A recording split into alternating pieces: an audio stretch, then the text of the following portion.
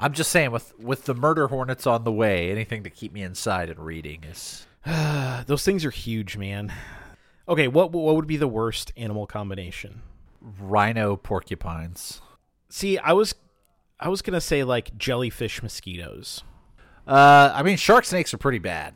Or like shark condor would probably be terrifying. Yeah. Oh, snake spider. Snake spider, I'm out of here. I'm gone. See, scorpions are kind of already that. They're like snake spider crabs.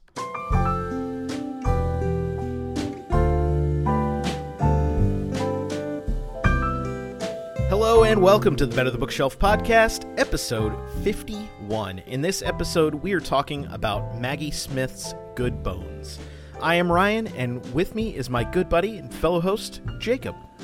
Yes, hello and welcome to the Better the Bookshelf podcast, our little book club, book cult, book something or other, episode 51. We've done it. We're now on the other side of the hill. Yeah.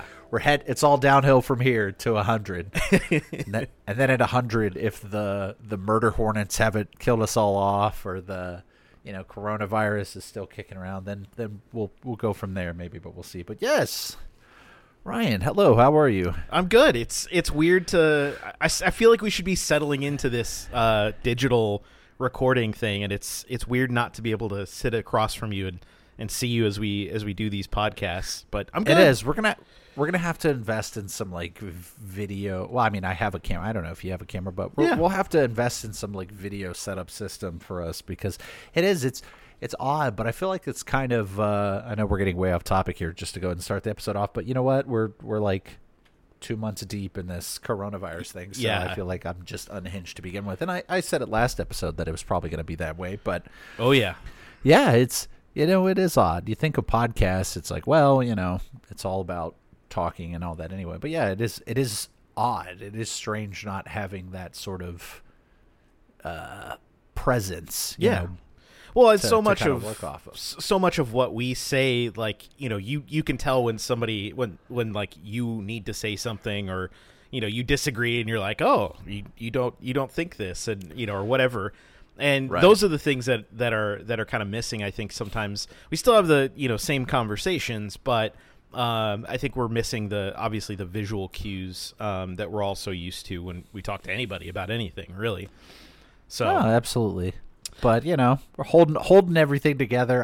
I'm just thankful that I can still like leave and go work, regardless of how much of the Rona I'm going to get at my work. But oh man, like I can't continue being cooped up. And I know obviously it's like boohoo, there are worse things in the world than having to sit at home and in an air condition, and get my Uber Eats delivered to me and watch The Last Dance on ESPN. But I tell you, human beings were not meant to be cooped up so long. No, we are not. But even when things are difficult, I think we all realize that there will be some positive changes, in the future. Parts of the world are starting to, amend their orders, and, right, wrong, or indifferent. We're doing the same in certain places like Texas here.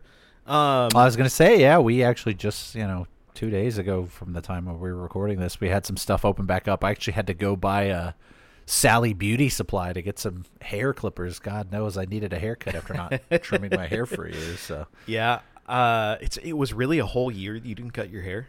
1 whole year, yeah. Wow, that is middle of April last year was the last time I cut my hair. So I picked a bad time to wait right before this, but we got to figure it out in the end. Anyway, we're getting way off topic here. Let's unless you got something else. Well, I was just gonna say the one thing that is really nice about this whole situation is that you can still order books online, and I've read a ton more the last couple months, even though I'm still knocking out like a book a week basically under normal circumstances. But I've picked up a lot of stuff that was on my shelf that I just haven't read, and a few things that this is pathetic, but I was watching I shouldn't say it's pathetic, but this is a sign you're getting older. I was watching C-SPAN 2 the other day, on my birthday nonetheless, because there was an author It's the gift that keeps giving. Yeah, there was an author on there talking about a book that he had written called 1,000 Books You Should Read Before You Die. And he was just kind of going through like how he made this list and whatever. And of course, by the end of that, I ended up ordering it. So that's okay. That's the ultimate, like, not scam, but that's the ultimate like game right there. Right? Yeah, You're like, yeah. I'm gonna write a book about all these other books so that my content will be about all these other good books. And I could have just done a list, but I'm gonna put it in book form so that people have to get my book to read my opinions on it. The guy's got it figured out. He does. And he's just printing money. Yeah, people love lists. And the funny part is that I think it's been out for a bit. So the one that I got on Amazon is just like a paperback version, right? Sure. But they have a very nice, and that one was like $20, right? Normal book price. Yeah. The one that I found first when I Googled it was like a very nice like gold leaf like spined hardback copy for $130 from his publisher. But yeah. So you're not going to have any money to buy the other books if you're buying, Well, that's the thing. Collector's edition of the book about the books. Yeah, you definitely don't. It's very need to meta. do that. But yeah, the one thing that is nice about all of this is that I've been much more involved in books and writing and all that kind of stuff because I've been driving myself crazy going from work to dinner to video games to talking to my wife, and so I've needed things to break things up, and that has been been literary. And Good Bones was a big part of that for the last few weeks. I read it a couple times in preparation for the episode, and it was nice. Was that your transition back? That is my perfect. Very solid. Yeah, I kind of made it abrupt by calling it out, but yeah, this will be an interesting episode. Mm-hmm. I would wager to say it's going to be a pretty traditional episode in the stance that we're not going to vary too much from the formula, but I think the subject matter is going to be interesting because if you've been with us for a while, we have done poetry before, but it was a little bit different last time because we had Christina, the author of the poetry collection that we were reading, on with us, and it was more of a dialogue with her and less sort of the structure that we normally approach a book. So this will be the first time that we actually have a poetry collection, and I guess I would liken it more to our like Sedaris short story collection, which it was kind of, I feel like there's a few different ones that kind of stood out to me that we'll probably highlight on instead of going through each one, and giving it out of whatever stars. But it will be a pretty traditional episode. We'll tell you a little bit about the author. I'll give you a brief summary. I guess it's a poetry collection. It's kind of odd to do a summary, but we'll do that. Then we'll just get into it. I know you've got you're kind of a poetry aficionado, I guess, if compared to me at least. I am the caveman poetry reader. So we'll of course have the differing of mindsets when reading this, and maybe some external things in general to kind of bring a broader level of context to some of the stuff that's going on in here. And then, of course, at the end we'll rate it with our patented 3 tier: 4 if we're getting rid of it, 5 if we're gonna write a book about the poetry books that we were gonna get rid of, and then we sell it to someone for them to read about all the poetry books we would have gotten rid of. And then we'll tell you, of course, about what we've got coming up on future episodes. Yeah. So if you haven't read the book, highly recommend that you go out and get this one. You can get it through Tupelo Press. Of course, you can get it off Amazon and all of that as well. But generally, especially for smaller writers and publishers, more of the profit ends up with the people who deserve it than if you get it directly from the publisher as opposed to going through like Amazon. So just something to think about. But let's I got mine through Amazon, so I'm sorry. Yeah, no, I mean, because it's just the first place I go to. You can't argue with the convenience. There is just whether it's going to Half Price Books, which you can't do right now. You've got to order online, and their website is atrocious. And then you've got to go pick up stuff. That's not great. I mean, Amazon's the easiest way to get stuff. So no judgment. And I got to rep the brand. I'm an Amazon employee. That's true. I work for Amazon, so That's I got to rep the brand. So let's talk about Maggie Smith. First of all, let me say that Maggie Smith, the poet, is not that Maggie Smith, the one that everybody knows from the movies. Harry Potter. What else has she been in more recently than that? I always think I'm pulling her up on IMDb right now. I always think of her in Harry Potter. Just because of my Harry wife. Potter, Sherlock Gnomes, Downton Abbey. Apparently. Oh, Downton Abbey. She's fantastic in. The Best Exotic Marigold Hotel, Romeo and Juliet. That was a good one. So we've got quite the. Looks like a lot of these are like British. Yeah. I'm not so familiar with all of these. Gosford Park. Yeah, I have no idea what that is. Ooh, Sister Act 2, Back in the Habit. There we go. Secret Garden. Nice. Oh, she was in the Sister Act. There we go. Oh, wait. She was great. She was Granny Wendy in Hook. Okay. Yeah. All right. It's all coming together. Yeah. So that is not this Maggie Smith. This Maggie Smith is an American poet and writer who lives in Ohio. She's lived in the same area as you kind of picked up probably as you were reading this book. But she was born in 1977. She has her Bachelor of Arts from Ohio Wesleyan, and then an MFA from Ohio State, which has a fantastic creative writing program. And she's been the emerging writer lecturer at Gettysburg College from 2003 to 2004. She went on to do some work with children's books, and then eventually got around to publishing a lot of her own poetry. So she's got Good Bones, of course. She's got the Speaks of Its Own Poison, Lamp of the Body, and then she's got some other chapbooks, which are just shorter collections of poetry. They're not full length. You call them chapbooks when they're not full length. So she has a National Endowment for the Arts Fellowship in Creative Writing. She was part of the Sustainable Arts Foundation Fall 2014 and the Ohio Arts Council Individual Excellence Award 2007 and 2010 were given to her. So her poetry's been in definitely some big journals: the Paris Review, Gettysburg Review, Iowa Review, Southern Review, Georgia Quarterly, and Shenandoah, just to name a few. So it's always funny to me that poetry, or actually I should say literary journals, are always reviews. I don't know why they got onto that terminology, but it is what it is. So obviously she's a mother, as we see from this book. So can you give us a more concise summary of this collection other than it deals with motherhood?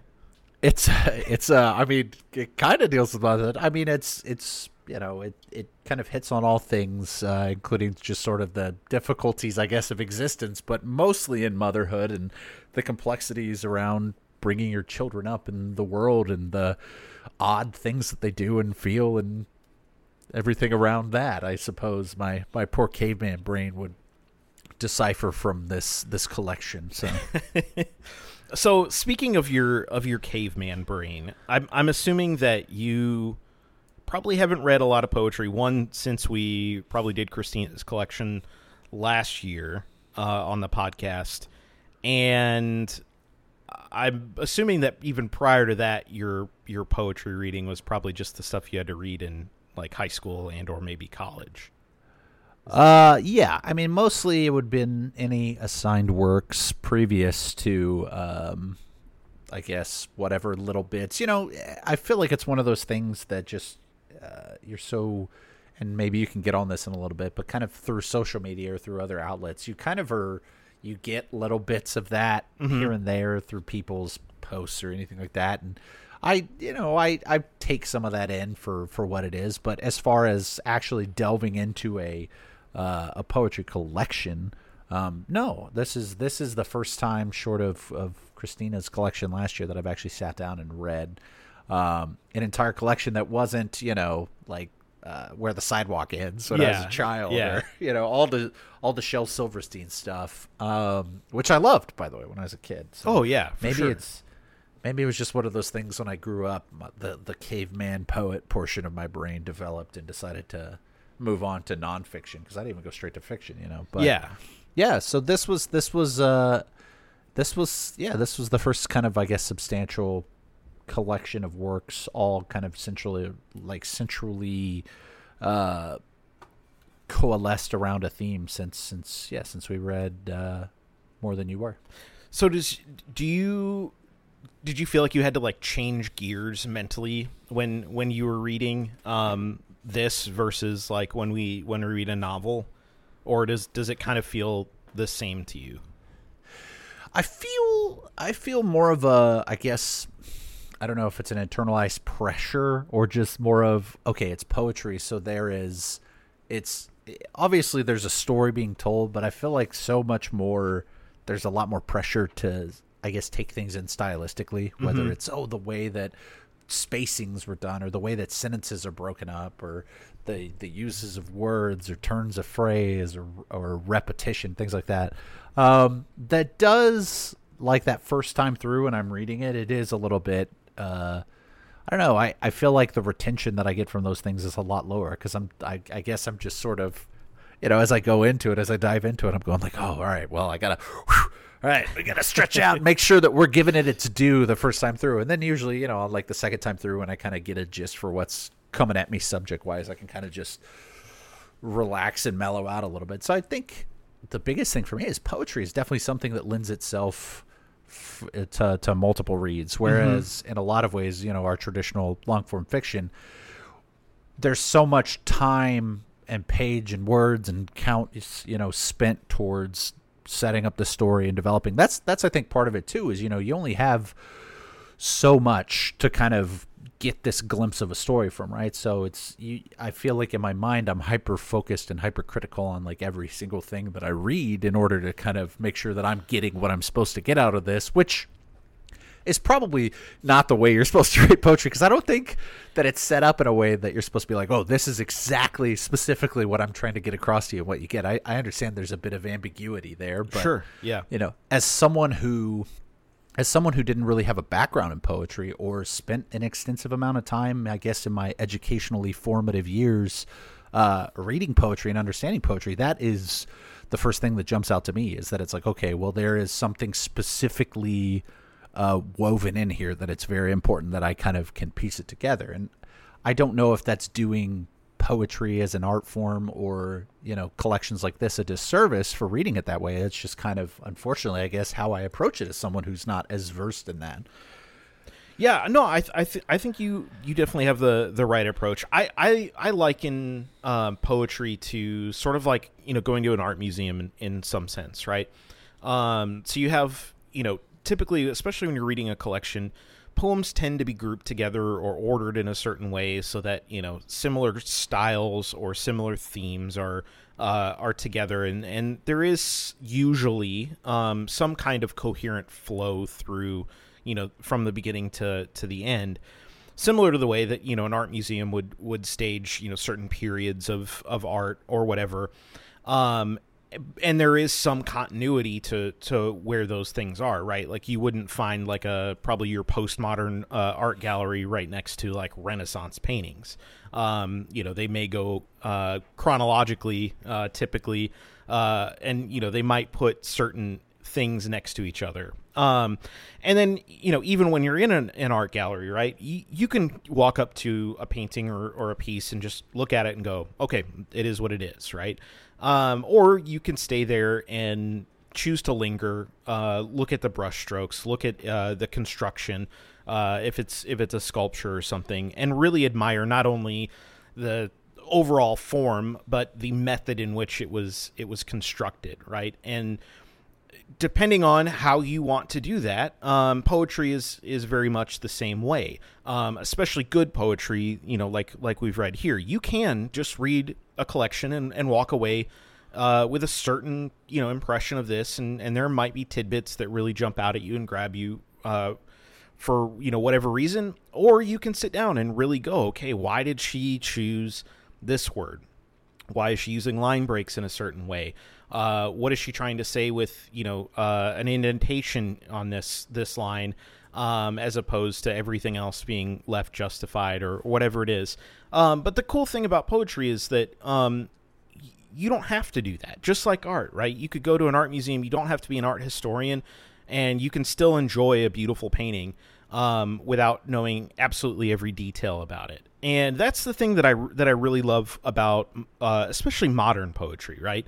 So the things that like are sort of forced reading, I'll call it, in high school and college are typically, they stop sometime in the early 1900s, and you don't get a lot of more modern poetry that tends to be a lot more approachable, tends to be a lot less figurative than everything before, especially the things that we read in probably senior and junior English classes, all the British and early American poetry that is just steeped in symbolism, that you have to have some kind of understanding of the time or what a certain symbol in that time meant, right? Like a red rose or a white rose. Certain flowers were extraordinarily symbolic. So you don't need that so much anymore. Certainly poets use that, but that's kind of a nice thing. So yeah, huge tangent, but I think that you can approach poetry wherever you are as a reader, despite the fact that what we've probably read the most of or we're forced to read, you don't necessarily have to do that or don't have that liberty. Yeah, that's fair. So I mean, overall, like, did you enjoy this poetry collection without like getting too deep into like what we actually think about the collection, but like your overall kind of feeling about this? Was it like, did you walk away hopeful? Did you think some of it was like so overbearing? No. So I've and I guess this is the other side of it for me too, is I enjoyed it, but I don't think there's any time that I've ever like not enjoyed a poem or poetry that I've read, regardless of whether it has like a profound, if I connect with the nuts and bolts of what it's about, or what message they're trying to send, or what they're trying to depict, or what world they're trying to build.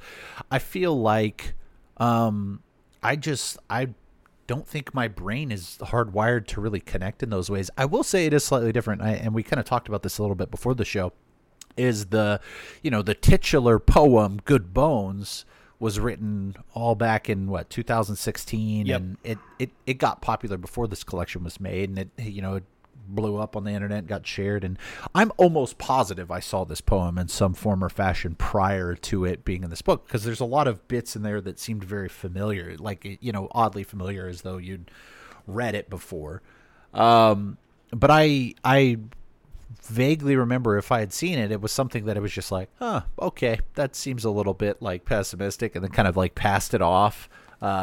Whereas now, being a few years, I guess, removed from that, and just familial situation that I'm in now, with a child of my own, and kind of these very similar minded thoughts within, my head, that there is that level of connection to these sorts of things. So as strange as it is, I guess, as someone who never really, I read poetry and I can appreciate it, and it's kind of like at an arm's length, there was a bit in this collection that I felt a little bit more of a personal connection with than I had in any sort of thing previously, which was surprising to me, pleasantly surprising. So that's good. I knew the content coming in, and I didn't really want to tip my hat to exactly what it was, because I was kind of hoping that you would have that kind of reaction as you were reading it, because obviously being a parent is universal. There's certainly some unique themes in this collection, with sort of being a single mother and right. and having kids that are a little bit older. But I would assume as a parent you think about the same things regardless of what age they are. And I think especially with the poem Good Bones, there you do hope your children aren't sort of corrupted by the world, right? And you do hope that they can make it better than you have been able to. There's been a lot of discussion around, whether that's like an optimistic poem or whether it's a bit pessimistic. Do you have any feelings about its overall tone? I mean, I feel that it's more like there's room there for, I guess, optimism, but it's a very like jaded optimism. It seemed to me that it definitely does shade more towards pessimistic. I mean, Sarah, I let her read it because I was like, oh yeah, this is the titular one. Maybe you'll have more of a connection to this being a mother and all. And she was like, it just seems a little pessimistic. Like, I'm very optimistic about things. It's like, oh, okay, well, I can definitely see where you can pull that from. But yeah, I would definitely say I don't think it's wholly pessimistic work, but I think it definitely shades more pessimistic with a bit of sort of jaded optimism in the kind of, idea of, well, it's got good bones. Every generation has a new opportunity to make their own way, right? And to shape their environment and shape their world around them for hopefully the better. And as though you've kind of seen this progression of lineage, and where you kind of go, well, here's all this awful stuff that kind of comes along with existing and the bad things in our world, but I'm hoping to kind of bring you up in a way to work against that, or to not fall victim to that, or to not become disillusioned by that. There's still that idea that half of the world is terrible, 50% terrible, even though it's a conservative estimate. You can still kind of draw from the well, or from the strength of the positive idea of there being good in the world, and for you to strive towards reinforcing that, or to growing that percentage. So I don't think it's wholly pessimistic, but I do think it does kind of have a bit of like a jaded optimism to it. Yeah. I mean, I think certainly if you look at the way that the poem ends, right, I think that it's fully intended to be something that is hopeful and forward looking, but certainly is pessimistic about the current state of affairs of whatever time period you want to supplant this in. So I was kind of curious, like, what you thought about as a father, about teaching your kids about the world. Should you shelter them in the way that she implies in that poem from the reality that there is a lot of very bad stuff that occurs in the world, and there are a lot of people who are very selfish, and don't consider the greater good, right? Those are things that they will inevitably discover on their own as life progresses. But as a parent, like, is it your job to shelter them from that, or to educate them? And maybe you don't have a philosophy around that. I mean, I don't know that I would, going into being a parent, but I'd love to know your thoughts about how you treat your kids when it comes to those difficult conversations about the world. Well, luckily, I guess for me, I still have some time to figure that out, because they're not quite, Michael, he's almost 2. I guess he's just over a year and a half. So we're still not at that point yet where we're kind of teaching a lot about life to begin with. We're working on the basics, like this is this is this. Right, these are letters, numbers, the foundation of all these sorts of things. But I don't know. My thought process on it, not that I've, spent an extensive amount of time, because it's one of those things it's difficult. It is. I don't think there's any one correct way to approach teaching your children about the world in that way. Or I don't think that there's necessarily that you can fault people for sort of keeping the worst elements away until, they're perhaps older, or there's situations that present themselves to give you ideal, opportunities to teach them in that way. Nor do I think it's appropriate to just lead in with, well, the world's terrible, expect the worst from everybody, all this, you need to be prepared for this, and always have your guard up, and all these other sorts of things. Make sure that you're doing for yourself, because no one else is going to look out for you after there. And I think that's the point of, maybe not the point of this poem, but maybe I think some of the point of the back and forth within it, kind of the dissension within there, because it's, well, there are these horrible things that they're going to find out about, that I'm sure as a parent you want to do everything you can to prepare them for, so that they can not suffer perhaps in ways that you've suffered or in ways that others have suffered by not learning from those sorts of mistakes. But at the same time, I even look back to when I was a kid. My mom could do all she wanted to prepare me for for not making mistakes. But at the end of the day, my mistakes are my own. The things that I do, the world that I experience is going to be really dependent upon the things that I do as I grow up. And, it's difficult, I feel, to ever truly fully prepare. So I feel like I would be the kind of person that would sort of be optimistic towards the world, to try to always reinforce the good things that are out there, while at the same time, I don't think that I could. Man, it's tough. I don't know. I'm not going to be the one that's just like, so this is called genocide. Okay, This is what happens when people do this. This is famine. Okay, when people can't eat and not it's one of those things. Yeah, it's pretty. I feel like it's one of those it when you see it type tests, right? Like there isn't a set structure for how you approach the things that you teach your kids about the world, but when you're talking to them or when you see it or as they're growing up, I feel like it's more of an instinctual thing that when the time is right to share these sorts of things with them. Yeah. I've been reading a lot about I've been doing this this psychology class online, and so one of the things that I've been reading about is fixed versus growth mindsets, and it's really fascinating to think about how to figure out how do those things occur, right? And I think that one of the things that that we owe children is that they need to see the world as something that is moldable, right? Something that is not finite. And we as adults, frankly, need to have the same perspective.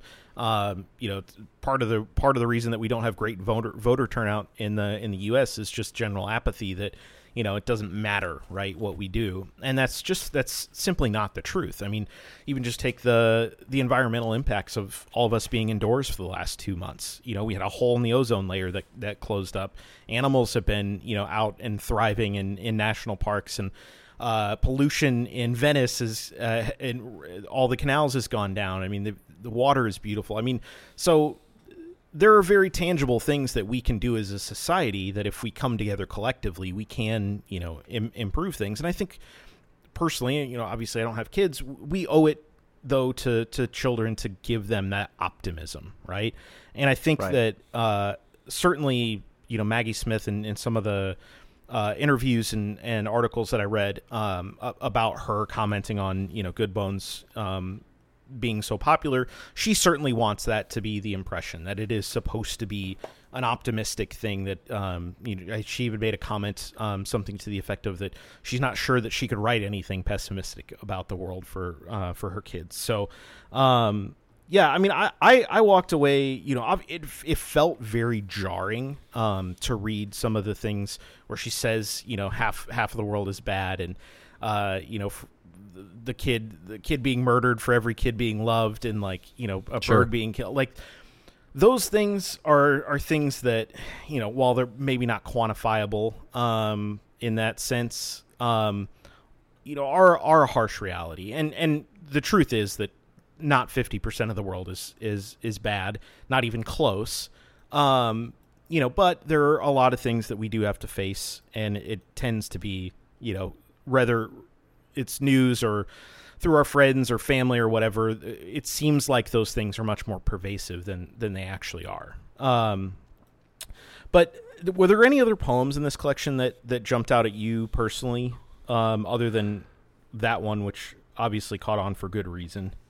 Obviously, the titular poem. Yeah, I liked Sky. I liked Rain, New Year's Eve. Those were two that a lot of it was the thing that kind of stuck out to me, less so, I guess, than even just kind of the narrative elements or the story. Was a lot of what kind of intrigued me was the language, or just sort of the elements of description, and those two stuck out to me particularly in Sky and Rain, New Year's Eve. I really liked the kind of the imagery of that, especially with Sky, and just the idea of walking, through the sky. The sky isn't above us, it's around us. It extends, from everything that the ground touches, and so much of it you're sort of passing through. I thought that was really, that was a really enjoyable read. And Rey New Year's Eve too, just kind of the, again, drawing on my newfound fatherhood, and just the descriptions of how you kind of, you love it. You love it even though it's kind of wonky. Like, things are all sort of wonky. The range just kind of, it's the same note. And, it's kind of like a broken piano. It's just, you would think you would get tired of it, but it's kind of like those elements, finding the elements that is actually, things don't necessarily work out perfectly, but it's in those imperfections that you can kind of draw those moments of enjoyment or love, So those two really stood out to me. I like the mother. The mother was interesting, less so for the descriptions within it, and more so just kind of the like rapid fire structure of it. I thought it was kind of interesting how it got across. What about you? Do you have any that like stood out to you in particular outside of the? The only two poems that I dog-eared outside of Good Bones were also Sky and Rain New Year's Eve. Really? I swear to God. You're such a copycat. So the reason that I think we're just on the same wavelength too much. Creatively. Yeah, I think so, and only becoming more aligned, it seems, the more we read and talk about things. But the reason that I picked Sky was because I wanted to talk about like the sort of creative license that poetry allows you to use. So, when we read like, say, journal articles or essays, those tend to be somewhat rigid in some of their like imagination, right? Yeah. Even in fiction, you still have some constructs that you still have to operate, within. In poetry, though, you can really bog down on like a concept like the sky being basically everything, and not just the stratosphere that you see and think of around you. And sure. To me, that is the most quintessentially critical thing about poetry, is that we often don't take the time to really think of these intriguing concepts and to really spend time on those things and present them as singular ideas and kind of explore them. And she does a really good job in that poem of taking a unique perspective and, fleshing that out and vetting that. And, obviously you and I had the same reaction about like, wow, I've never thought about, the sky like that.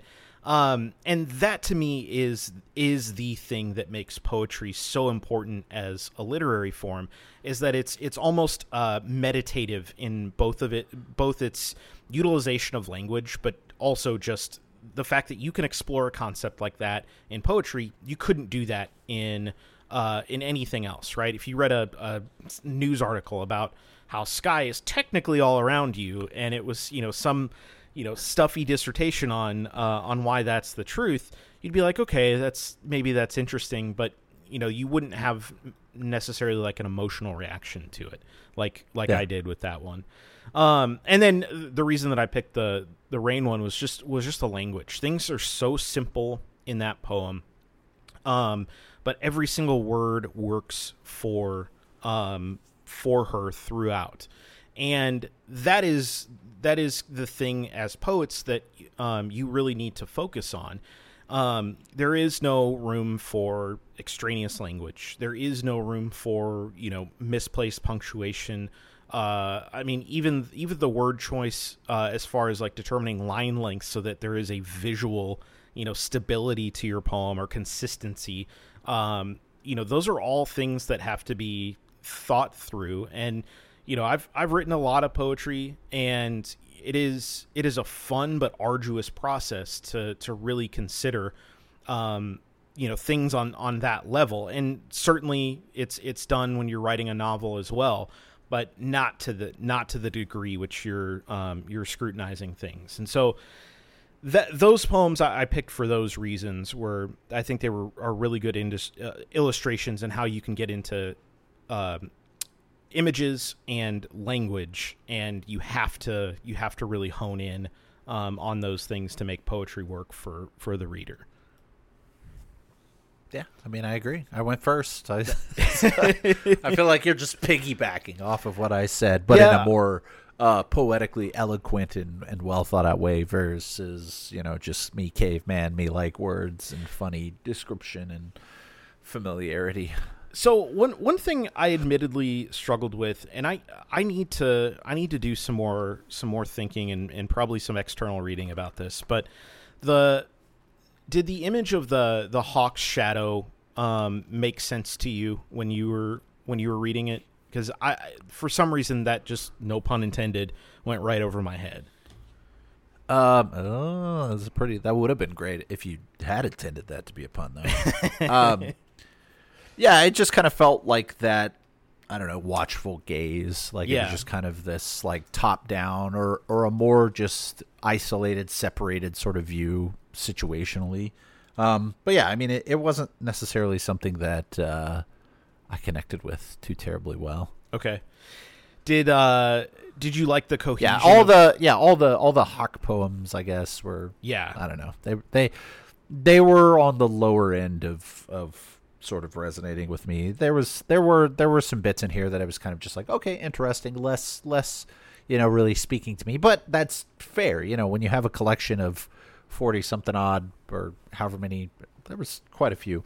If you have that many odd poems in here, not every single one of them is going to just absolutely, light up that center of my brain and just set me off on this intellectual tangent thinking about how it relates to my own feelings and thought in life.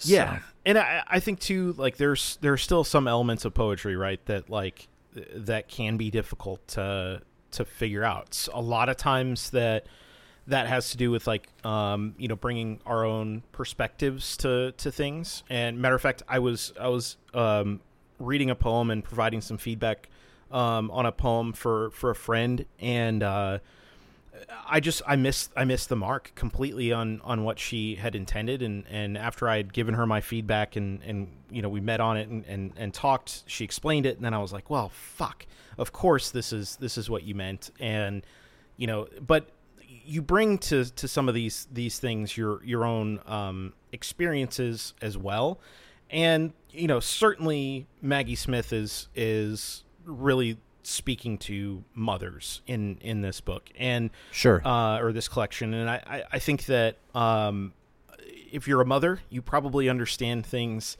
a little bit clearly than you and I do, right? Certainly me, not having any kids at all. So it's okay too not to get everything. Not every poem has to be decoded in your mind and make sense and be this great epiphany, right? Just like a novel, right. It's okay to read a poem and go, yeah, I don't get it, but it's not bad. There's nothing wrong with that, and there's nothing wrong with you as a reader when that is your reaction. I struggled with the Hawk thing, and what you just said, makes sense to me.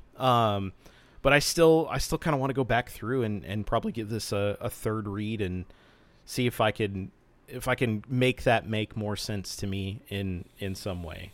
Obviously, this was your choice to get on the show because otherwise, I haven't been really throwing up a lot of poetry collections for us to read on this. But I know you being someone who, outside of, I guess, just your traditional fiction, you're pretty deeply invested in poetry as a form of art and your own participations within it.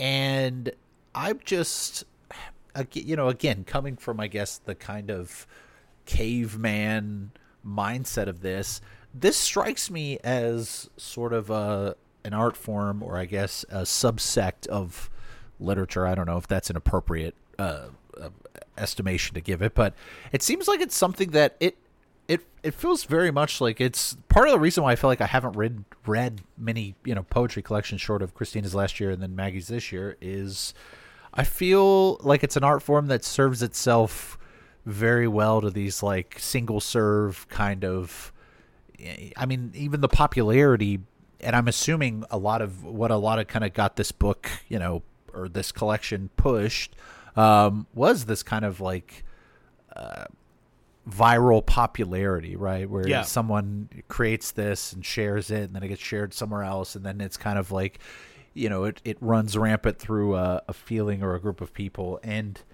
that to me is strange, I guess, more than anything else, because it seems like it's so, I don't know, it seems like it's so disconnected from like the actual act of like having, a book to crack open and read. I don't know where I'm getting at on this, but I know that you had talked briefly about something maybe in those lines before the show, and I didn't know how you were really planning on curving us around into that. But yeah, I'll just drunkenly back us into the garage door on that one. That's a great image, Jacob. That's fantastic.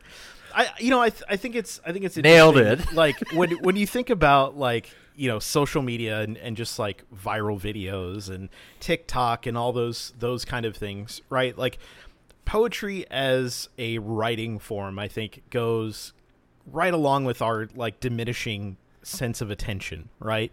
And I'm always a little bit baffled that poetry, doesn't have sections in, like Barnes and Noble that contain many large, more modern like poetry collections. There is a poetry collection in Barnes and Noble, but you're going to find like anthologies for, people that have been dead for, hundreds of years in a lot of cases, right? You're not going to find stuff in most cases like Maggie Smith. I think hers might be there because her poem went viral a few years ago, but there's a lot of stuff that you're not going to find there, and I always find that frustrating. Now, I will say, if you go to like a independent bookstore, like we have a great one in Dallas called Interrobang. They have a good poetry selection, and it is more modern stuff. So you can find things that probably speak a bit better to the times.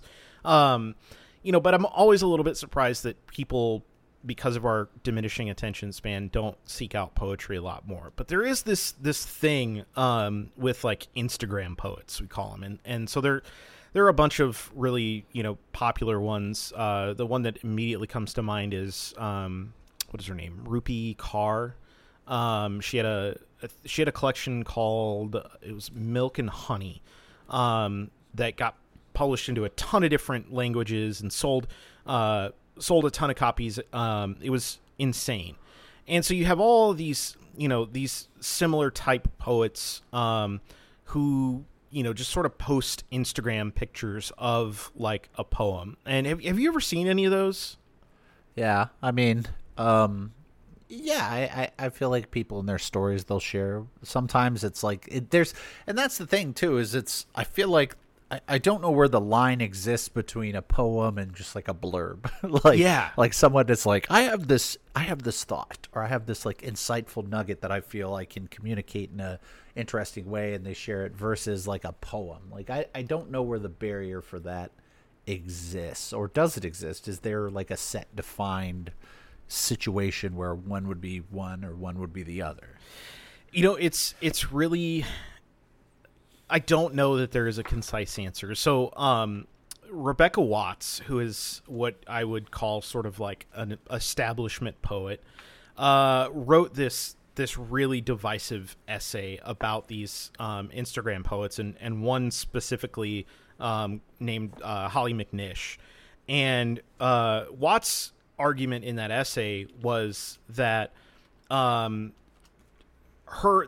work is not worthy of being called poetry, and that it is an artless, I believe is the word she actually used, and that it's more about the social media presence than it is about the art form itself. Sure. And it's a really intriguing conversation. I was on vacation a few years ago and had an extensive conversation about this while we were driving somewhere. And on one hand, certainly you can make the argument that a quick blurb like that, while it might be, intriguing in some way or creative, clever, that it doesn't rise to the level of, poetry, the same way that, we think maybe less of like fan fiction as an art form, right? I don't know if there's really like a right answer with all of that. I certainly think that there are always like levels of talent, right? And I think that certainly poets who probably go through a publisher and go through the traditional route, right, are more reputable, right? They have honed their craft as an artist, and have achieved a certain level of I think respect for their work that is probably more deserved than somebody like McNish, who's just throwing up whatever she decides is the clever thing of the day. But on the other hand, you can make the argument that the sort of viral nature of these Instagram poets is in fact helping traditional poetry by bringing attention to this, right, and introducing somebody to that concept that otherwise wouldn't engage with it, right? Like I've said earlier, the stuff you read in school is not the kind of stuff that people are writing today. And if you put a gun to somebody's head walking down the street and said, name me the poet laureate of the United States, they probably couldn't tell you who Joy Harrow is. And that's because we don't have those conversations as the art continues to evolve the way that we do with novels and fiction. And so I'm kind of in between. I think the Instagram poets are, probably somewhat useful to, the greater like economy of poetry.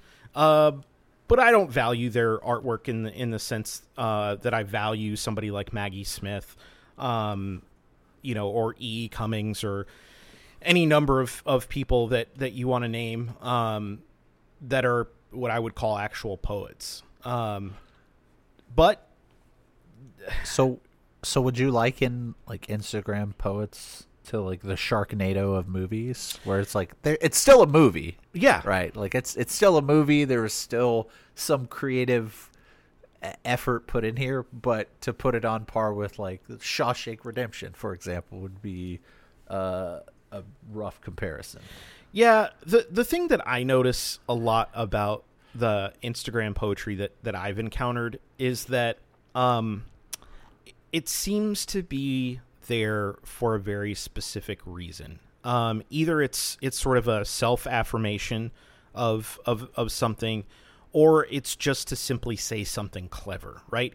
I sort of liken it to like quotes, from important people, right? And there are plenty of people on social media that will, post a picture of somebody's, quote about something, and it's supposed to be this like decisive and clever thing on a topic or whatever.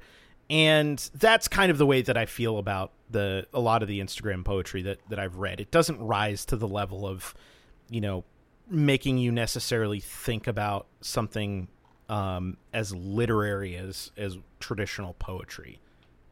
I guess that's fair. Yeah, but at the same time, I don't know that I would go out there and, do what Rebecca Watts did. And to be fair, I've never heard of her or read her work. Just so I don't... Scorched Earth. Yeah, another person that you don't necessarily know. Although this episode is coming on the heels of me refusing to read a book that is atrocious, so maybe I'm a little bit hypocritical in that sense. But here we are, just a bit.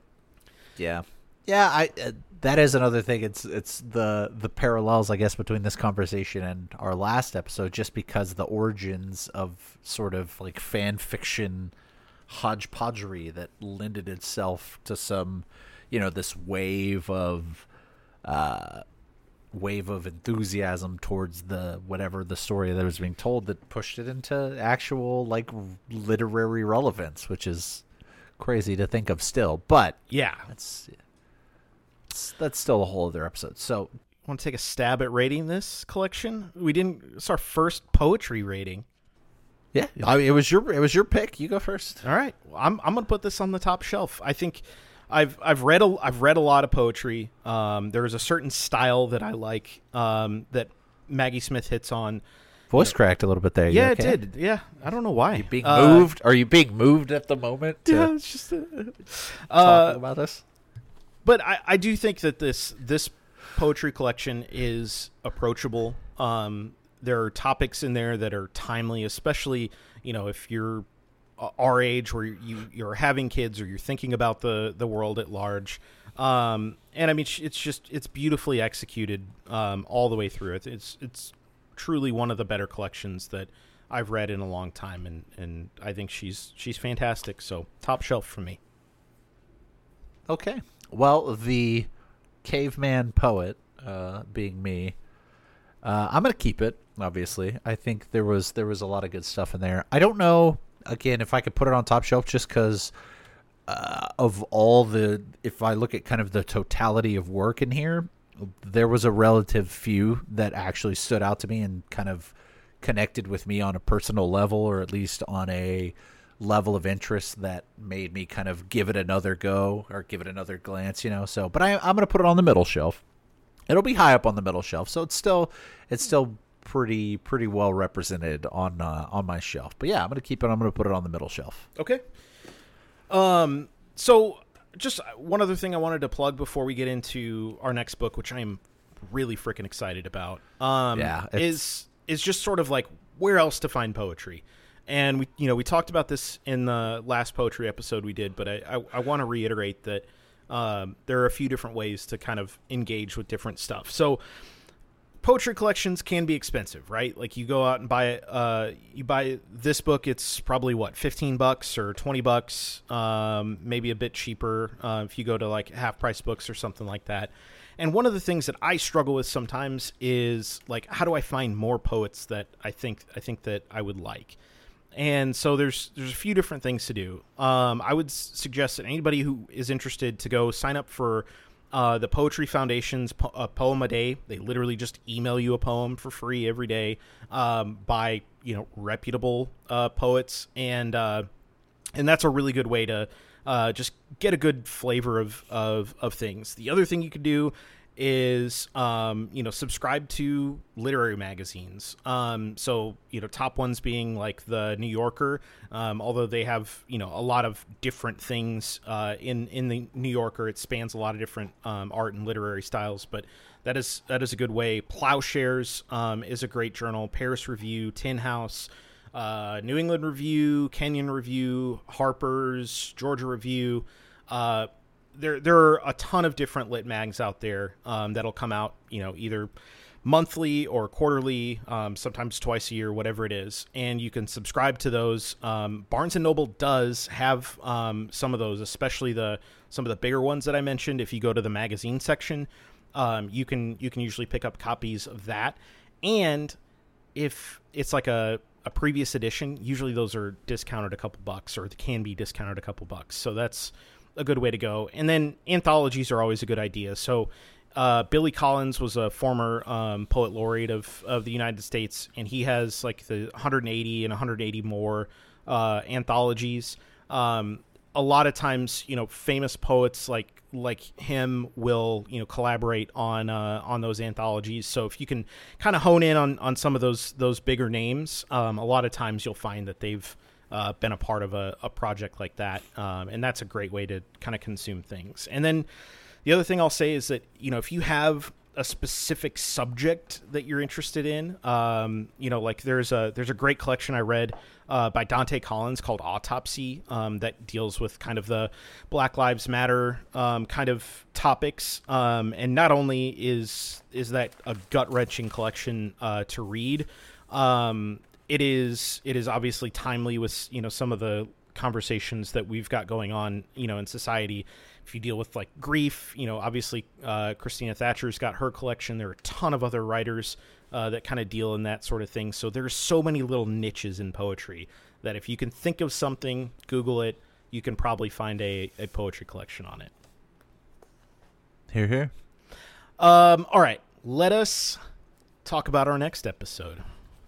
What do we got? Let's do that. It's me. It's me. Episode 52. I've been excited about this one for a while, mostly because, again, if you listen to the episode 50 was kind of a layup, right? Like, it was like, it's 50 Shades of Grey. Let's have some shits and giggles. You know, it's a fun episode.